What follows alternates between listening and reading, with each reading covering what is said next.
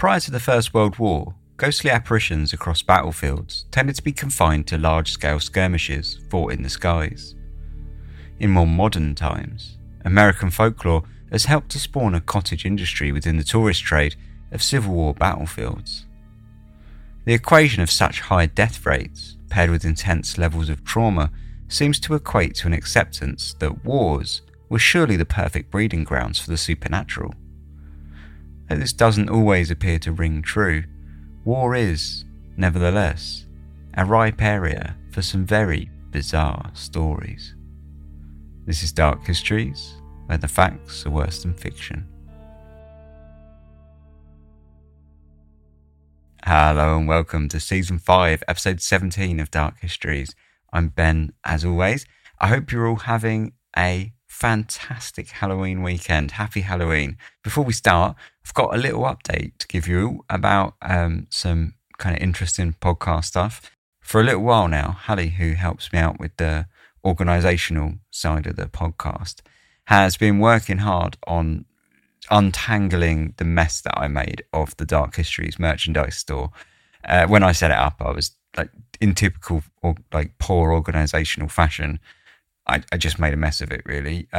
So Hallie's been untangling the merchandise store and getting it all sort of reset up and actually usable now. It has been kind of usable and people have used it up until now, but it was a bit, I don't know, I guess I just set it up all badly. For Hallie's basically gone in and untangled it all and made it a bit easier to use and uploaded some new designs and things like that. As a kind of like relaunch of the merchandise store, there's a sale going on at the moment until the 2nd of November. So it's only like the over the next sort of 48 hours really. But I think it's 35% off. So if ever you were interested in Dark History t-shirts, hoodies, things like that, then now's your chance to get them at a good sale price.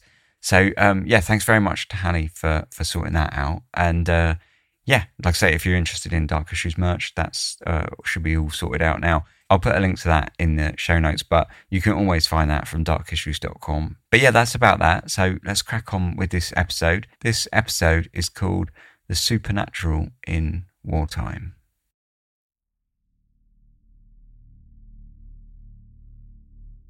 The First World War began in 1914.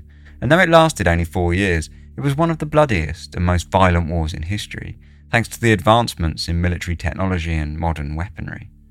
Over 16 million military personnel died during the fighting, which pitted combatants into long, drawn-out battles in endless trenches, where they carried out a vicious stalemate, as commanders tossed body after body at the problem in efforts of stealing incremental gains in territory. There are no shortage of stories of horror from those that took part in the fighting, and whilst many are self-explanatory and perfectly understandable, there are many that come from a stranger place. Perhaps the most infamous supernatural event of the First World War was the so-called sighting of the Angel of Mons, an otherworldly vision of an entity believed by many of the experiencers to have protected the British Army during the Battle of Mons, one of the first major engagements of the First World War in August of 1914. The morning of Sunday the 23rd of August had been grey and misty, but by 10 a.m. the sky had cleared and a warm August summer's day shone down upon the small villages of Belgium. The area that was soon to become a battlefield was a swampy 2-mile-wide coalfield that ran alongside the Mont Canal in the heart of the coal mining industry of Belgium. The British Expeditionary Forces, consisting of 70,000 men, were holed up amongst the towering slag heaps and roughly dug pits, and were entrenched in what was a relatively weak position, facing down the barrel of 240,000 advancing men from the 1st German Army. In the early skirmishes of the clash, the British riflemen were able to hold back the German front line, despite having no strategic defensive position. However, they soon found themselves surrounded by the swarming German soldiers who poured across the canal bridges that they'd taken control of early in the fighting.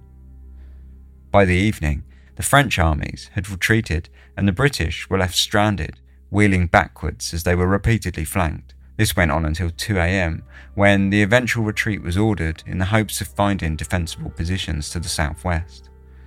The retreat by the British was broken up by constant rearguard skirmishes, and it lasted for 13 days and saw the battered armies walking over 200 miles back into France. The fighting had been a victory of sorts for the Germans, but had come at a high cost, with over 2,000 dead and over 5,000 wounded. On the British side, over 1,600 men had lost their lives, and those left alive were tossed into a gruelling march that sapped at their strength. Not long after the Battle of Mons, stories began circulating about the front lines as some kind of divine intervention. During the retreat, chaotic as it was, there came reports of people who had seen some kind of supernatural guardian spirit that had protected the British troops from the German advance. We had almost reached the end of the retreat, and after marching a whole day and night, with but 1.5 hour's rest in between, we found ourselves in the outskirts of Langy, near Paris, just at dawn, and as the day broke, we saw in front of us large bodies of cavalry, all formed up into squadrons, fine, big men on massive chargers. I remember turning to my chums in the ranks and saying, "Thank God, we're not far off Paris now. Look at the French cavalry." They too saw them quite plainly, but on getting closer, to our surprise, the horsemen vanished and gave place to banks of white mist, with clumps of trees and bushes dimly showing through. Over the following months, this story mutated from banks of white mists to visions of ghostly archers and gigantic beings in flowing white dresses. The fact that the British were outnumbered as they were, the visions at Mons quickly grew to legendary status, circulating in newspapers at home and in stories throughout the battlefields between the soldiers fighting abroad. Whilst it may have been the most famous vision of divine protection, it certainly wasn't the only vision reported throughout the war, and over the 4 years, a steady stream of stories came from people claiming to see similar visions across France and the home front. In January of 1916, J.G. Davies, a stretcher bearer in the King's Royal Rifles, based in Belgium, wrote of an angelic vision in the trenches of Saint-Jean. When further questioned about what he had seen, he described hearing a voice like the rolling of the sea, and of the vision of an angel floating above the trenches with a trumpet in its mouth. Later that spring, in May of 1916, a huge white cross was seen in the morning sky by a regiment of British soldiers that described it as sailing across until it reached the moon and disappeared. The whole time it was visible, an impromptu ceasefire was said to have silenced the battlefield. Naturally, stories such as this played well for the purposes of propaganda, and the fact that the stories seemed to only come from the British side was quickly jumped on by journalists, who concluded that the visions were simply reflecting the power of good, whilst, so long as the Germans continued to act as fiends, they would continue to attract the power of fiends. Whilst there exists no hard evidence linking the government's propaganda arm, formed earlier in that year, it has been suggested that the Bureau would have had an undeniable interest in fueling the stories. Not all reporting was so warm to the visions, however. The story of the Angel of Mons had been widespread, and for all the positive reports, it received its fair share of criticism and wariness too. Shortly after the story hit headlines, links were made to a relatively obscure story titled The Bowman, a peculiar piece written by Arthur Machen in a pseudo-journalistic style, published in the Evening News on September 29, 1914, and later published in a low-selling book. The story told of an army of angelic archers appearing in the skies above Mons, firing arrows at the German troops to protect the retreating British army. His heart grew hot as burning coal. It grew cold as ice within him, as it seemed to him that a tumult of voices answered to his summons. He heard, or seemed to hear, thousands shouting, "St. George, St. George." And as the soldier heard these voices, he saw before him, beyond the trench, a long line of shapes with a shining about them. They were like men who drew the bow, and with another shout their cloud of arrows flew singing and tingling through the air towards the German hosts. In fact, Machen's bowmen were being credited for the Angel of Mons as early as 1915, when newspapers printed the story as being abused by parsons across the land, who reprinted and propagated the story for their own religious ends, while spiritualist groups were likewise reprinting the piece as proof for the afterlife. For every piece that questioned the story, however, there were numerous second-hand tales of men who had seen the visions and sworn by the truth in them. Angel at Mon, Cheshire soldier who saw the vision, signed affidavit, Mr. George S. Hazelhurst, Beaconsfield, Devonshire Place, Birkenhead, a member of a former well-known Runcorn family and a Justice of the Peace for the County of Flint, writes to the Liverpool Echo as follows. The Angel of Mon, Sir, Private Cleaver of the last Cheshire Regiment, was frequently in Birkenhead some months ago, but I did not hear of him until the end of his stay and failed to meet him. I thought he had left England. He frequently spoke to his friends in the canteen of what he had seen at Mon. To my great joy, I learned last week that he was only 40 miles away, and the next day I went to see him. He gave me the following words in writing. I myself was at Mon and saw the vision of angels. He also expressed his willingness to sign an affidavit to the effect. Well content, I returned home and the following day procured an affidavit and again travelled 40 miles to see him sign it. A copy is enclosed. If this meets the eye of any soldier who saw the angels, I hope he will sign an affidavit and send it to the press. To hide such a matter is to commit the sin of Herod, who gave not God the glory. I felt it was worthwhile, if necessary, to travel all around the world to obtain first-hand information of an event which, of its kind, is more sublime and glorious than anything that has occurred on this planet, with one exception, Bethlehem. The document enclosed was as follows. I, Robert Cleaver, number 10515, a private in the 1st Cheshire Regiment of His Majesty's Army, make oath and say as follows, that I personally was at Mon and saw the vision of angels with my own eyes. Robert Cleaver, sworn at Kimmel Park, in the county of Flint, this 20th day of August, 1915. Before me, S. Hazelhurst, one of His Majesty's Justices of the Peace, acting in and for the county of Flint. As the war rolled on, first-hand accounts of the Angel of Mon continued to be elusive. Even for the soldiers who were there, most everyone claimed to have heard the story via friends of friends, passing acquaintances or comrades. For the soldiers who had been there, the stories were easy to believe, though not always chalked up to anything supernatural. Private Frank Richards, a soldier who had fought at Mon and had been part of the British retreat, spoke of the exhaustion suffered by many of the men during the long march down through France.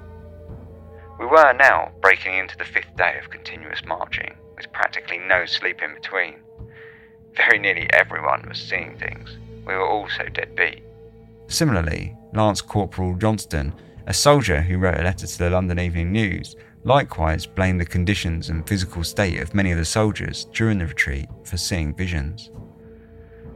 When I tell you that hardened soldiers who had been through many a campaign were marching quite mechanically along the road and babbling all sorts of nonsense in sheer delirium, you can well believe we were in a fit state to take a row of beanstalks for all the saints in the calendar. Stories such as these helped to propagate the Angel of Mons throughout the war. However, in reality, it seemed that it was all a little more than a fictional story, published in a newspaper, seized upon by propagandists, and mutated into a comforting folk story to tell on the front lines. It appears that one of the most famous folk stories from the First World War is precisely that. However, there are far less famous stories, and they have origins that are far less easy to trace. In 1930, Canadian veteran of war William R. Byrd published his memoirs on the fighting titled And We Go On. Within the pages, he told a story of a vision of his deceased brother, Steve, who had died in an earlier battle, guiding him out of trouble. About midnight, I was awakened by a tug at my arm. I looked up quickly, throwing back my ground sheet, and there stood Steve. I could see him plainly. I could see the mud on his puttees and knees. He jerked a thumb towards the ruined house, and he motioned for me to go to them. I did not speak. I thought that if I could do exactly as he said and not wake the others, perhaps he would actually speak to me. He started to walk away as I gathered up my equipment and rifle and greatcoat, and when I hurried, he simply faded from view. I was disappointed. For at least 10 minutes, I stood by a path, waiting, watching, listening, hoping he might speak or whisper. but nothing happened, and I grew cold, so I kept on to the nearest ruin, and there lay on a rough earth floor and went to sleep. The next morning, William began hearing stories of 2 soldiers killed by a shelling, and sure enough, upon further investigation, he found that it was the 2 men that he had been bunking down with before his brother had led him from the bivvy. All that day, I thought of how I had been saved, and I resolved that if I ever again saw Steve, I would do exactly as he motioned. He had saved my life. As it happened, Steve did visit William on several further occasions, each time motioning to him to move from his position, and each time saving him from capture or certain death. For skeptics, it's fairly easy to point out that William was an established author of military history and fiction who would go on to publish over 12 books. His story is hardly unique, however, and stories from the battlefields of ghostly visions are numerous. In his book, Physical Phenomena of the War, published by Hereward Carrington in 1918, Carrington also retells a story told to him by one Lieutenant Smith, a Canadian soldier with a false name. They were marching along, very fatigued but undisturbed except from the usual dangers of distant shell fire. Suddenly, Lieutenant Smith saw one of his men, Private Rex, begin to lag a little behind the rest, and judged that he might be ill. Watching him, he saw his pace continue to slacken until he was marching in line with himself. For a private to fall out and march beside his officer was, of course, unusual, and so the latter challenged the procedure. He asked the private if he were cold, but the private again said no. But Lieutenant Smith clearly saw that something was wrong with the man, and he therefore stepped closer to him and asked if he were hungry. The private replied, "A little." The officer had a package of malted milk tablets in his pocket, and he gave him some. As he took them, the officer noted that his hand was icy cold, and that he was very pale. Just at that moment, Lieutenant Smith's attention was diverted by the necessity of giving some commands to his men and of walking to another position. When he returned to his former place, he observed that Private Rex was no longer there. But as there had not been time for him to return to his own squad, the officer thought that he may have fallen because of his illness, or possibly because he had been wishing to desert. So he halted the regiment and went back some distance to look for the missing man. Thinking there was some trouble, a junior officer came running to Lieutenant Smith to give him assistance.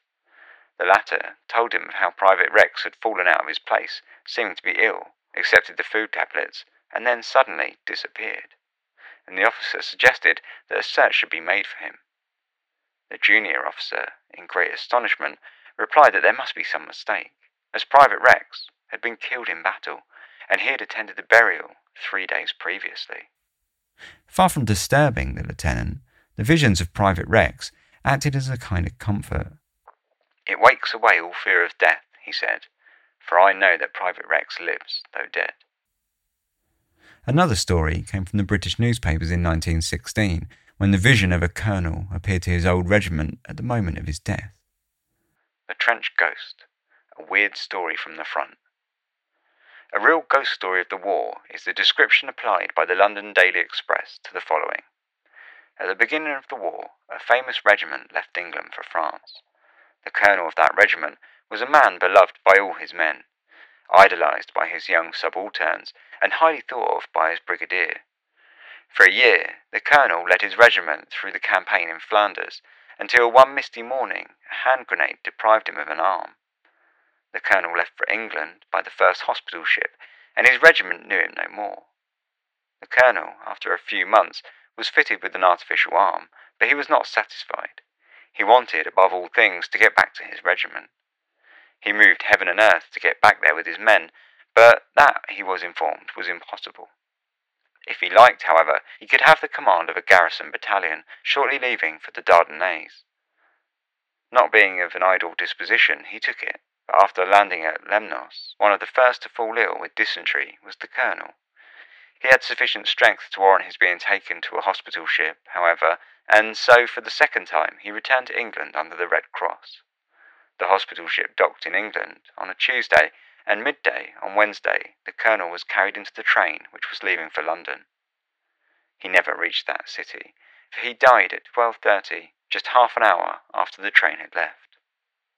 Now the extraordinary part of this story is that at the exact moment that the colonel died on the hospital train, a company in his old regiment saw him in their trench in Flanders.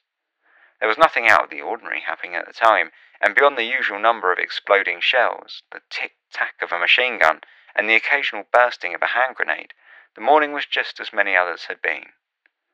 The company were at their post, when the company sergeant major turned to a company commander.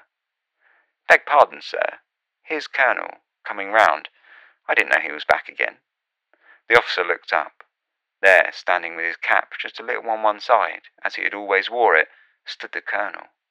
His field boots were caked with mud, and an old pair of binoculars was slung around his neck. The company commander was surprised, and started to walk towards him, when he dropped his stick. He stooped to pick it up, and when he straightened up again, the colonel had gone. The officer dived down on a communication trench, and rushed for company headquarters. "Did you see him?" he queried, breathless. The three subalterns looked up at his question. "See whom? Do you mean the colonel?" "Yeah, we saw him standing still, looking down the trench just here. We looked at him fully for a minute, and suddenly he was not there. Can't make it out at all. Thought he was in the Dardanelles. Besides, all the men saw him too, and I don't know whether you noticed or not. He had both of his arms." It was not until the next week's mails arrived in the trenches that the regiment learnt of the colonel's death. They did not even know that he had left the Dardanelles until they read the fatal news.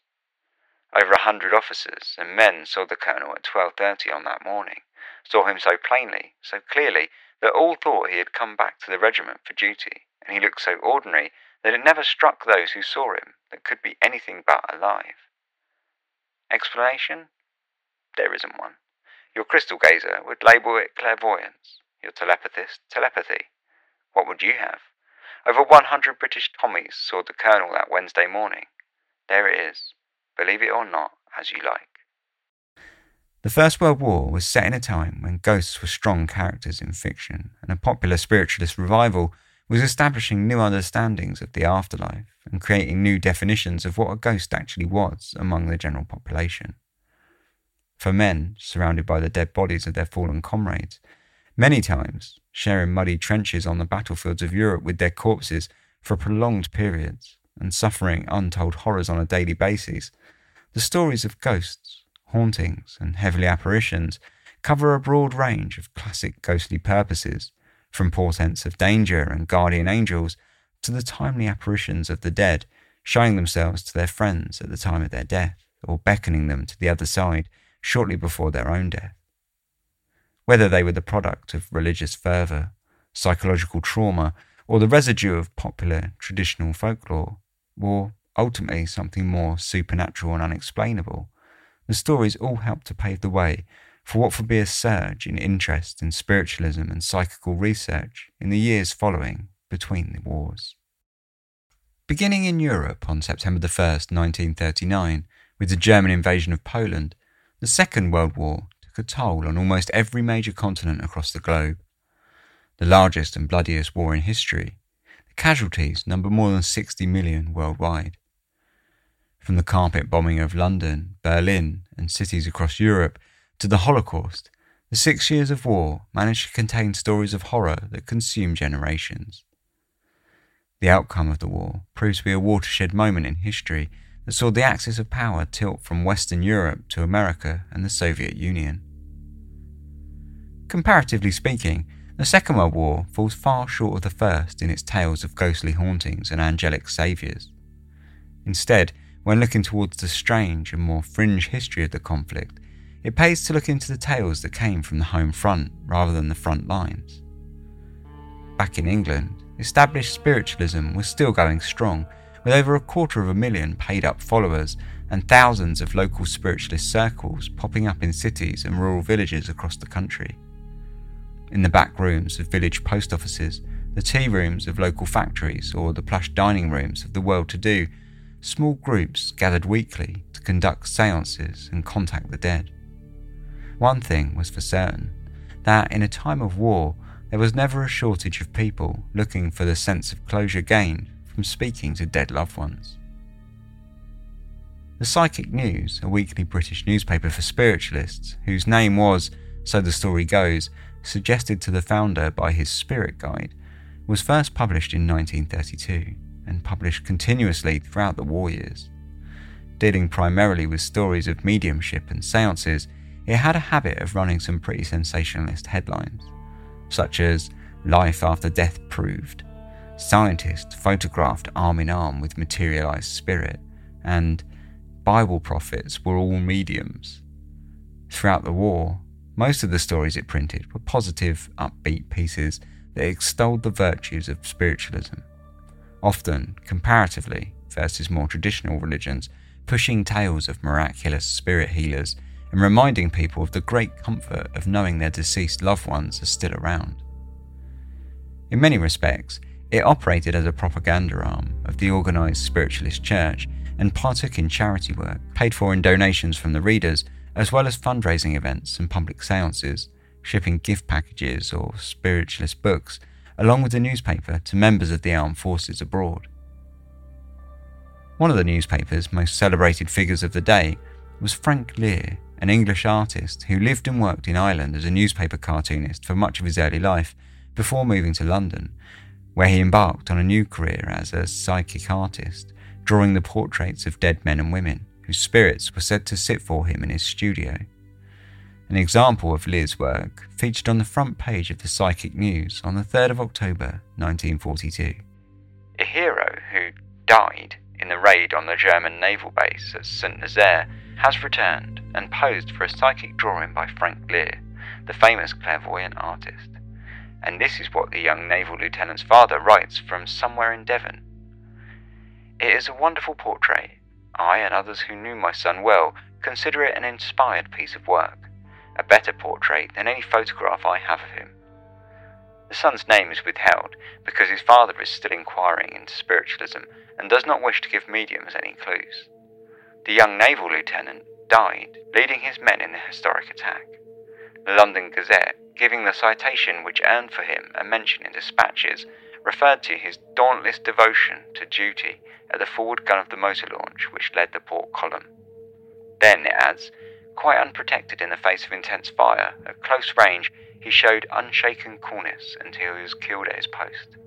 This is how a hero dies, and this is how he proved that he lives on in the world, before he gave all he had for a better world here." The piece wraps up by stating that the evidence provided by Lear proves that the survival after death is therefore incontestable. During the Second World War, spiritualism was reworking the understanding of ghosts and the afterlife. Gone were the Gothic interpretations whose depictions were full of dread and horror as spirits tormented the living from the grave. Instead, they were replaced by far more positive, comforting images of calm, composed loved ones giving messages of reassurance and of the peace and tranquility of the other side. It was a strong, intensely reassuring image for a society that had seen entire generations wiped out on the battlefields of the First and Second World Wars, and fitted far more smoothly into the home front narrative of fellowship and emotional resilience. If one digs deep into the archives, however, stories of more disturbing ghostly behaviour did occur throughout the war, particularly within the large, old buildings that were routinely repurposed as temporary hostels, where ghosts of a more Gothic nature derailed the best laid plans. Oldbury House on St Michael's Hill in Bristol was built originally in 1689 for Marmaduke Bowdler, a well-to-do wool merchant who would later serve in local government office as a high sheriff. Taking 10 years to complete, it was a grand old 3-storey building with large gables and low red brick walls around its front entrance to the street, lined with wrought iron fencing. Its imposing monolithic facade is pierced by rows of sash windows and a single large dark wooden front door. By 1908, the house had passed from private ownership and had been converted into Oldbury House School, a preparatory school for boys that specialised in shorthand, bookkeeping and commercial subject. By the Second World War, it had once more been converted and repurposed, this time as a hostel for women working at the BBC. Unsurprisingly, the 30 girls of the broadcasting company that had been stationed there were far from thrilled with their new environment. The house's large entrance hall let little light in through the wooden window shutters, so the staircase that flanked the left and right walls of the cavernous room were lit only by the dim, shadowy light of the oil lamps that lined the dark, hardwood panelling of the walls, or from the embers of the 18th century marble fireplace. Things started pretty gently when the warden, Miss Methven Brownlee, saw the figure of a man dressed in white monastic robes and with a bunch of keys hanging at his side throughout the summer of 1941. At first, she chose to keep this story to herself, afraid of causing a panic amongst the residents, but after sightings of a group of 5 female ghostly apparitions, talking amongst themselves were seen repeatedly in the space of a few days, she was eventually approached by 8 of the BBC staff regardless. All of the women had come forward separately to report the sounds of dragging footsteps and of doors opening and closing in the hallway outside their bedrooms throughout the night.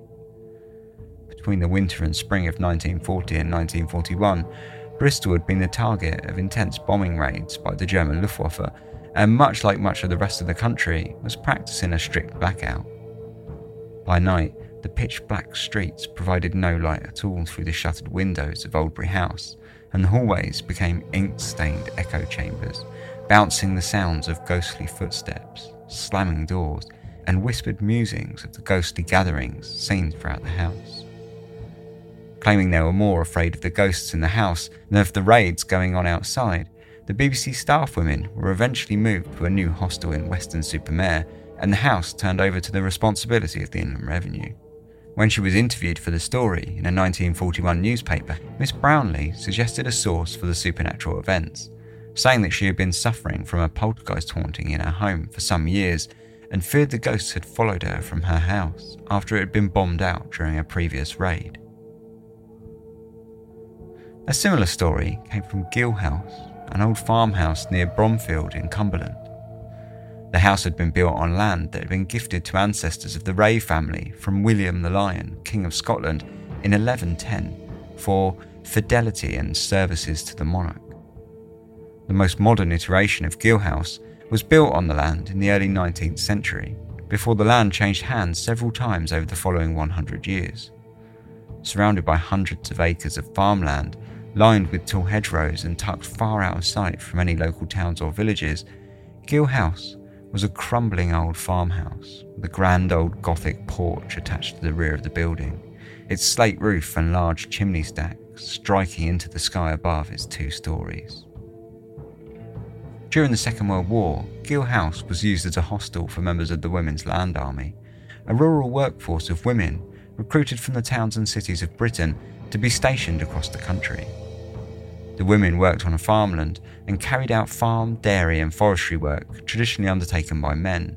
However, with the majority of able-bodied having signed up to the armed forces, the WLA filled the void, oftentimes alongside prisoners of war. During their countryside tours, they often stayed in hostels that, for the most part, were large old farmhouses repurposed to house the influx of workers. The farmland around Gill House was perfect for the WLA, and so it was that by 1941, the house itself was home to 26 workers. Repeating the timeline of Oldbury House, the strange goings-on in the house were initially treated as a spot of fun by the women. The nights in the house were cold, dark and silent as the rural countryside that crept in upon the walls, but strange sounds began to be heard, piercing through the imposing silence that normally rang through the old house. In the mornings, the women would joke together about footsteps outside their bedrooms and the sounds of scraping coming from an old iron boot scraper that rested on the porch.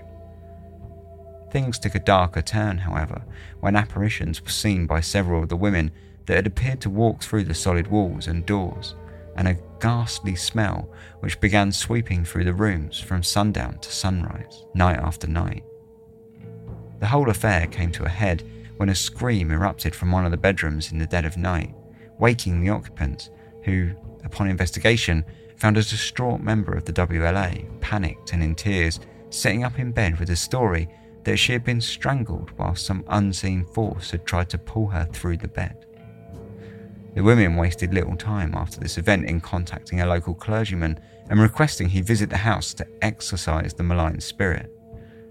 The vicar and his wife agreed to stay the night in the hostel in order to see for themselves what all the fuss was about, but after an uneventful night, they left somewhat perplexed with what to do next, though both did admit that they felt the house was occupied by something unearthly. The vicar contacted the hostel's warden, Mrs. Manby, and Mrs. Howe, the local Cumberland County WLA organiser, who balked at the concept of a haunted hostel.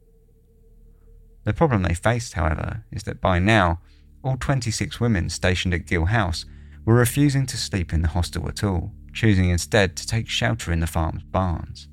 And so, they arranged to stay the night themselves in order to prove a point to the women and show them that there was nothing to be afraid of. Unfortunately, what happened that night is not documented. However, the following morning, Mrs. Howe was said to have emerged from the house looking pale and haggard just before dawn broke. When asked what happened, she told the women only that she had suffered from 3 separate hair-raising experiences which nearly left me in a state of panic. Later the same day, she sent her recommendation to the WLA headquarters for Gill House to be closed for any future work. The Second World War was a difficult time for the entire country, even for those who pitched in from the home front, who often found themselves displaced through organisations like the Women's Land Army or through the evacuation programme. Amongst the stories of city and town folk who now found themselves in unfamiliar rural surroundings, there are many tales of the strange and unusual. The lasting national shock of the First World War had reshaped the popular perception of the afterlife with the thriving spiritualist movement, but it seems the anxieties of the people striving for the war effort in unfamiliar surroundings still managed to find a way to manifest itself in traditional fears. The Vietnam War was a protracted and violent war between the Communist North and the pro-democracy South that saw civil unrest in the West and huge numbers of casualties on both sides. War dead in the North had been estimated anywhere between 1.5 and 3.5 million, with many lost on the battlefield and their bodies never recovered, despite ongoing efforts to uncover the stories and final resting places of those that were left behind, missing in action and presumed dead. This ongoing search is dubbed the Wandering Souls Project, an organised charity drive seeking to use photographs, letters and military documents to trace the last steps of many of the lost dead in the hopes of discovering their unmarked graves of some 300,000 soldiers. The name of the project is borrowed from local Vietnamese folk beliefs concerning the fate of the dead. However, it's not the first time that the name has been used as part of an operation. One of the lesser known, more interesting and certainly stranger elements of the Vietnam War also utilised the name in what is now an infamous piece of psychological warfare known as Operation Wandering Soul. Weaving throughout the fighting, Vietnam saw widespread use of what was known officially as PSYOPs, a propaganda-based arm of the military with the lofty goals of winning the war without the need for unnecessary bloodshed, with the idea that for every person that could be persuaded not to fight, lives could be saved on both sides of the conflict. In a war that was becoming increasingly costly for American lives, it was an outcome that was surely worth shooting for, even if it was only ever fractionally successful. Propaganda, and what would become known later as PSYOPs, in truth, wasn't new to the Vietnam War. With the everyday presence of widely circulated mass media, World War I saw early utilisation of specialised tactics in the form of distribution of pamphlets and fictional postcards from prisoners of war, waxing lyrical about their humane treatment on the other side. The leaflets were dropped from unmanned balloons, sent to the skies above no man's land and shot down by the enemy in an explosion of paperwork that fluttered down onto the battlefield and trenches below. In Vietnam, tactics had progressed somewhat and PSYOPs took on many different fronts. Airplanes and helicopters dropped literally billions of leaflets on villages across the country. The dropping of leaflets was so commonplace, in fact, that in 1967, the 7th Psychological Operations Group was presented with the Meritorious Unit Commendation Award for exceptionally meritorious achievement in the performance of outstanding service for dropping over 1.5 billion leaflets in a single 18-month period. The leaflets ranged in their approaches from offering veiled threats of silent bombers to large rewards or of accusing the MVA soldiers or the government of being untrustworthy and preaching the dangers of communism, all the while with the aim to turn potential defectors towards the American cause. Along with the leaflets, the Americans tried several other tactics based on similar designs. TV and radio broadcasts were aired, along with helicopters equipped with loudspeaker arrays that would be tasked to fly over troubled areas and blare out recorded broadcasts. The main hope was to encourage potential defectors, much like the leaflets, but they also had the secondary benefit that, if nothing else, they would be bringing sleep deprivation upon the enemy soldiers. The tapes, however, were not always so straightforward, and some of the broadcasts got more than a little bit out there, taking the practice of psychological warfare to a far more experimental level. There are reports of subliminal messages being played in Vietnamese movie theatres, and perhaps, most famously, the playing of a recorded tape, now known as Ghost Tape No. 10, employed as part of a campaign dubbed Operation Wandering Soul.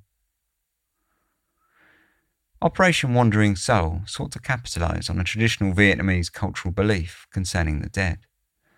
Despite the post-colonial government in Vietnam seeking to ban and eradicate some of the more superstitious elements of the country's folk and religious beliefs, many people still held deeply entrenched views on ancestral respect, the spirit world and the afterlife. For many, the Vietnam War, with its many casualties, was the ideal breeding ground for what were called angry spirits. In their folk beliefs, the angry spirits were the souls of people who had died in the fighting and considered lost if their bodies were not given a proper burial in its proper place within the boundaries of their homelands. An anonymous death, far away from home and without any proper burial treatment, would transform the dead into wandering souls who would be committed to an eternity of angrily preying on the living, stumbling aimlessly in eternal pain and suffering. Ghost Tape No. 10 used this concept to stoke fear into the Vietnamese army by playing a script of someone pretending to be a dead Vietnamese soldier. Realistically, despite any personal, spiritual or cultural beliefs, the tapes which utilised this script of a man who was apparently from beyond the grave wishing he could return home, or of a dead soldier's family crying and praying for their departed family member, it would probably have been equally effective for almost anyone who was stuck in the harsh conditions, far from home and surrounded by the horrors of war on a daily basis. Saturated in heavy echo and reverb, the tapes were recorded in an echo chamber and began with the sounds of a traditional funeral procession.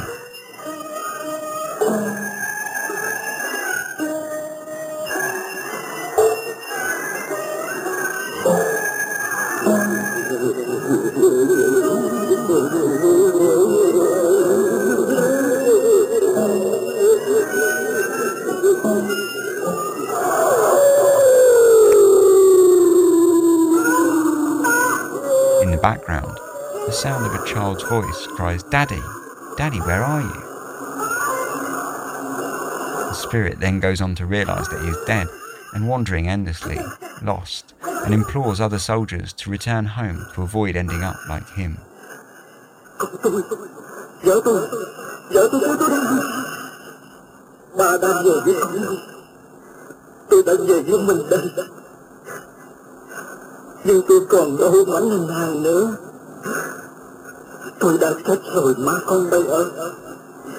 Tôi hẳn không biết chừng nào. Các bạn của tôi ơi, tôi phải về để nói cho các bạn biết rằng tôi đã chết. Nhớ phải, địa ngục, cái chết thật là oan uổng, thật là vô nghĩa,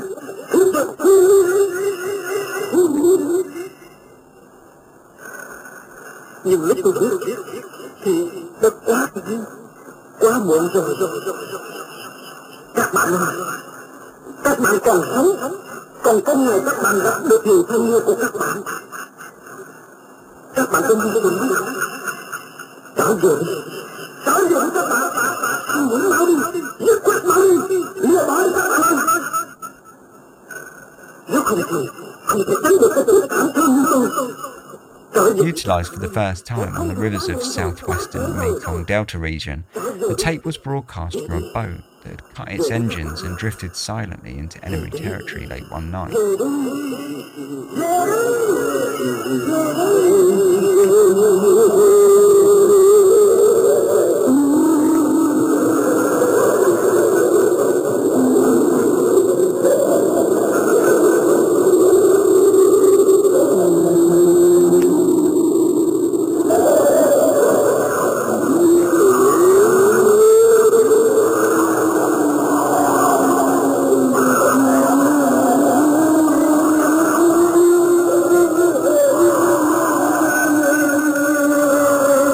Allegedly, the operation resulted in 13 defections from the North Vietnamese army. It could be argued that winning the hearts and minds had taken quite a strange turn, but ultimately, for the PSYOPs teams, it was still seen as preferable to scare the soldiers of the North Vietnamese army into surrendering rather than to kill them in continual combat that was costly to the Americans in more ways than one. One Vietnamese veteran who heard the tape played in a different scenario recalled hearing it blaring out of a bank of speakers attached to an aircraft. We were on one operation that I remember hearing the most god-awful moaning and wailing and clashing cymbals coming from loudspeakers on an aircraft circling us. A great cacophony of noise alien to the Western ear, but powerfully evocative to the superstitious farm boys turned Viet Cong guerrillas. It was Buddhist funeral sounds, I was told later. It kept me awake, and it scared the hell out of me. When asked in a BBC interview how PSYOP teams were viewed in Vietnam by the rest of the armed forces, Rick Hoffman, a PSYOP veteran deployed in Vietnam in the late 1960s, laughed. With scepticism, he replied. They didn't understand what we were doing. They looked at us as like some kind of magic show. But for the PSYOP soldiers, they were seemingly having a blast with their three-thinking ways. First Lieutenant Jerry Valentine of the 5th Air Commando Squadron said in a Stars and Stripes interview in 1968 of the tapes. The tapes are best. We've got one we call the Wandering Soul tape. It lasts about 4 minutes. It starts with Buddhist funeral music, then this spooky wailing voice, then a little child is crying, then the child is crying for its father. Then a Vietnamese woman comes on and tells of how her husband was killed fighting for the VC. And all the time, this eerie background voice wailing about death. It's a real beauty, guaranteed to erase ground fire anywhere. It even sends chills down my spine. How effective the tapes actually were is seemingly still open to some debate, with veterans' recollections of the tapes on both sides having mixed reactions to the content and the outcome of its broadcast. One American soldier said of the tapes, "The sound of the tape was chilling, even for non-Vietnamese troops. I had one pilot that simply refused to fly missions when we were going to play that tape. It freaked him out."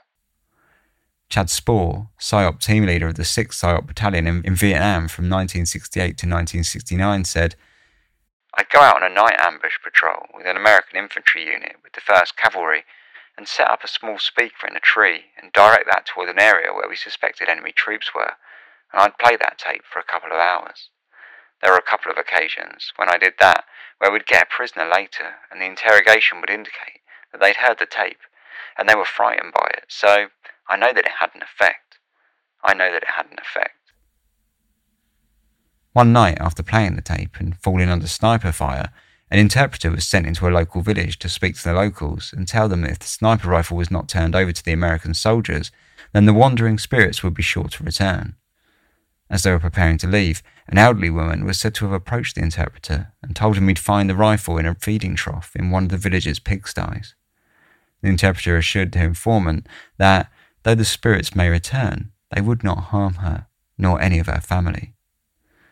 The fact that the tape was considered frightening, at least to the local farming population, and that the American cultural advisors had hit their target, was backed up by the fact that on several occasions, locals became reluctant to work in fields near the various broadcast areas. A North Vietnamese veteran interviewed by the BBC in 2017, however, claimed that the tapes only strengthened the resolve of the North Vietnamese guerrillas. "Can you imagine what it was like for a soldier in a tunnel that had been far away from his family for years, at night, hearing those voices? It certainly affected the spirits of our fighters. Those recorded voices made us think of what we missed, but afterwards, we were more determined to fight." This viewpoint's backed up by the fact that several American helicopter gunners reported their displeasure with having to replace their guns with banks of loudspeakers due to the fact that whenever the tapes were played, they were quickly shot at with no means to retaliate. The Tropic Lightning News, the official reporting publication of the United States Army 25th Infantry Division, published a piece interviewing several members of the S5 section of the 127th Wolfhounds in February of 1970 that mentioned the broadcasting of the ghost tape. We play upon the psychological superstitions and fears of the enemy. The method is very effective, Bonnie said. The tape makes the friendly villagers return to their homes, and any suspecting persons who remain are questioned, Goodman said. A quick reaction sweep following the tape by the 127th Recon Platoon netted 3 detainees, one of who was jailed. It was the first time this type of tape had been used in the 3rd Brigade, and reviewing the results, we plan to use this method again, Bonnie said. Curiously, the Vietnam War wasn't the only time an American PSYOP team has utilised the supernatural to destabilise the enemy. In the 1950s, US military advisors to the government of the Philippines sought to take advantage of a local folk belief in a shape-shifting vampirical creature known as the Aswang.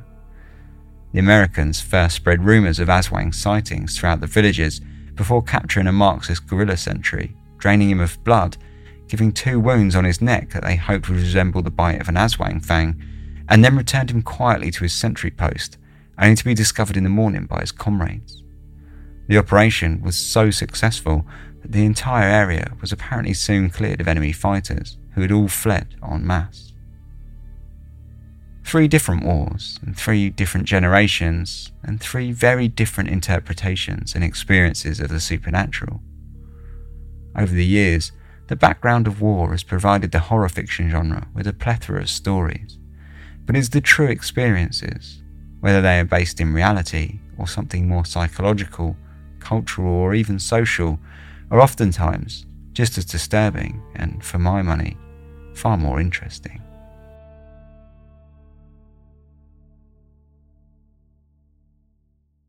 And that was my story of ghosts in warfare.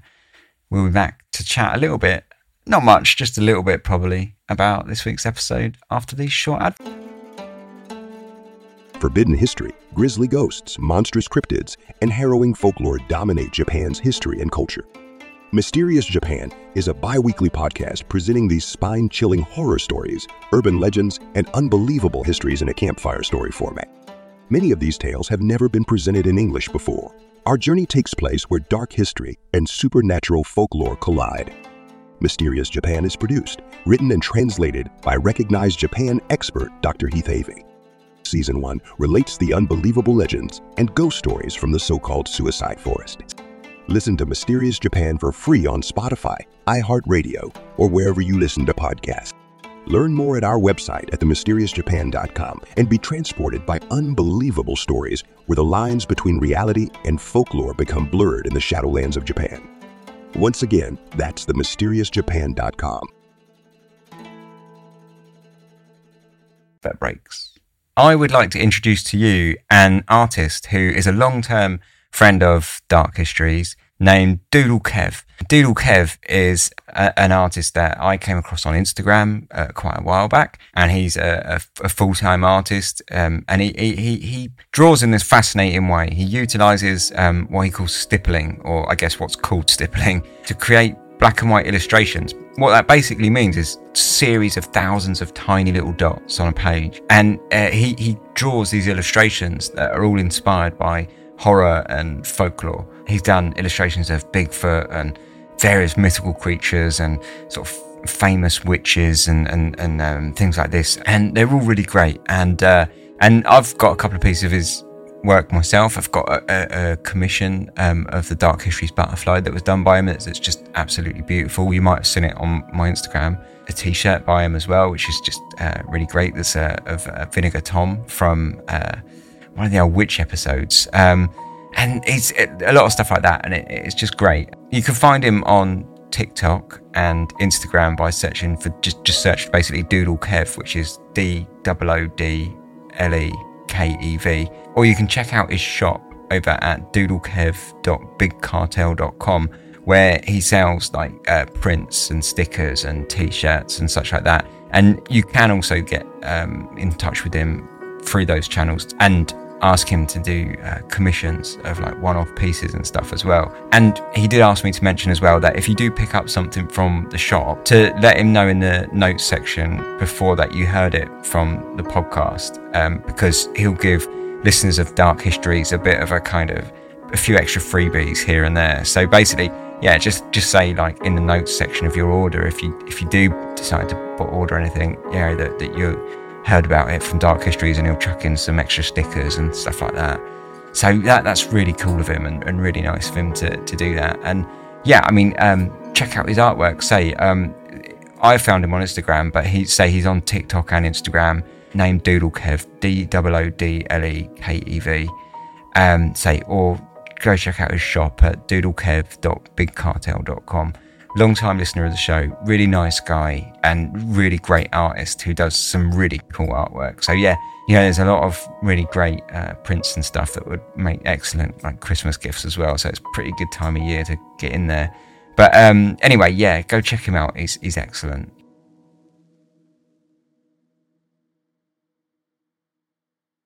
Welcome back. Yeah, so that was my story of the Ghosts in the Warfare. I guess if we just look at them sort of individually with the bigger ones. So the Ghost of Mon, the Angel of Mon, I found that really interesting actually, because you have a few different views on this, where you've got the believer who obviously believes it all to be true, and then you've got the skeptic on the other hand that tends to usually use the idea that the men in the battle or who were retreating from the battle, were generally sort of in a poor psychological and physical state, and that they would have perhaps seen this Angel of Mon out of delirium. But interestingly, you've then got like a third sort of angle, which says that both of those are wrong. And in fact, no one actually ever saw it full stop on the front, and that it was just this book that had kind of got out of hand and been sort of retold.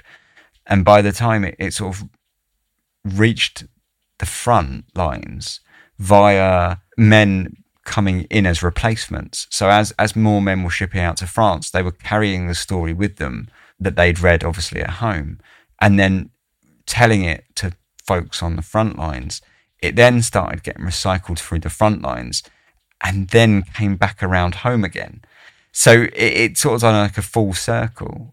And I find in a lot of ways this is a much more interesting theory actually, than either of the first two. The psychological one, and the psychological trauma idea, like the fact that there was probably a lot of men suffering from PTSD, things of that nature, I find that quite a really fascinating one. And I do think that's the explanation for a lot of the other stories that I found, especially a lot of the stories of men in trenches. I saw some stories of men in trenches that I saw one story, and a man was pulled out of the trenches and taken to the hospital after he'd been living with his friends in the trenches, or his comrades or whatever. And as far as he was concerned, he'd been living with them for like weeks, and it turned out that actually they were both dead, and he'd been talking to them and living as if they were alive in his mind for weeks apparently. And he was basically removed, and totally suffering from like shock and PTSD and that.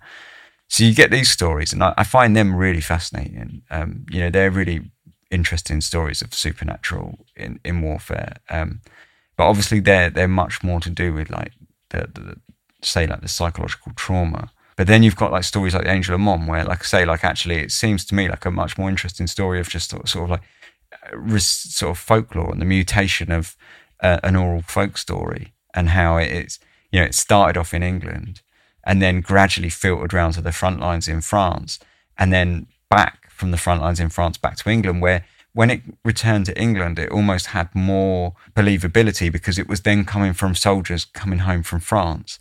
So therefore, it was sort of seen as like, oh, well, now it's legit, But yeah, I found that really interesting, the way it did that. The Second World War stories I thought were interesting. I found it quite hard actually finding stories from the Second World War, but I found that interesting, and I really enjoyed the stories of the WLA, the Women's Land Army. but they're stories that are hard to really sort of believe either way, in a way, I find, because they were much more just sort of like small pieces in the newspapers, and that there wasn't really any solid sources for them. So whilst I enjoyed them as stories, I feel that's all they really were. Of course, then we got the Vietnam story, and that's, I think, the most interesting of all of them. What I think I found most interesting about the Vietnam one is that a lot of the articles on this play up the superstitions of the Vietnamese in a way that really heavily reminds me of the way the old colonial press used to report on savages and barbaric practices of savages in Europe during the sort of colonial period. And I found that really interesting as a reflection on how the American press treated the use of this tape on the Vietnamese. It was just an interesting parallel, I found anyway. It doesn't really mean anything, but it was just an interesting parallel. My main takeaway from this, though, really was that these tapes, like I said, that they kind of played up on this kind of the superstitions of the kind of the Vietnamese, and they really played heavily on that. But in a way, it really didn't need to anyway, because I think they would have been effective for just about anyone. The idea of a tape that's being played to soldiers who are in a bad spot, they're missing their homes, almost probably definitely, where they're seeing like horrible stuff, and the weather's horrible, and life's just a bit of a chore most of the time. They're probably knackered, sleep deprived, and then you're going to play this tape to them. It doesn't matter if you're North Vietnamese and you've got these kind of cultural leanings or not, you're probably going to crap yourself anyway. And to hear someone crying and saying they want you to come home and all the rest of it, I would say that'd probably be effective for just about anyone. And a really interesting use of fear. I found it really fascinating, and that was like the impetus for this episode, I guess. I found it really interesting. I hope you enjoyed the episode. I'll leave that there. Thanks very much for listening. I hope you had a fantastic Halloween. Dark Histories is going to be back in a couple of weeks with something a little bit murdery. Until then, you can contact me if you'd like. You can get in touch with me at contact@darkhistories.com, which is the email, or you can message me through social media. You can find all the links to that on darkhistories.com, and the links will also be in the show notes. And if you want to get in touch with me just about anything, like please do, go ahead. I'd love to hear from you. Thanks very much for listening. I'll see you in 2 weeks. Cheers. Sleep tight.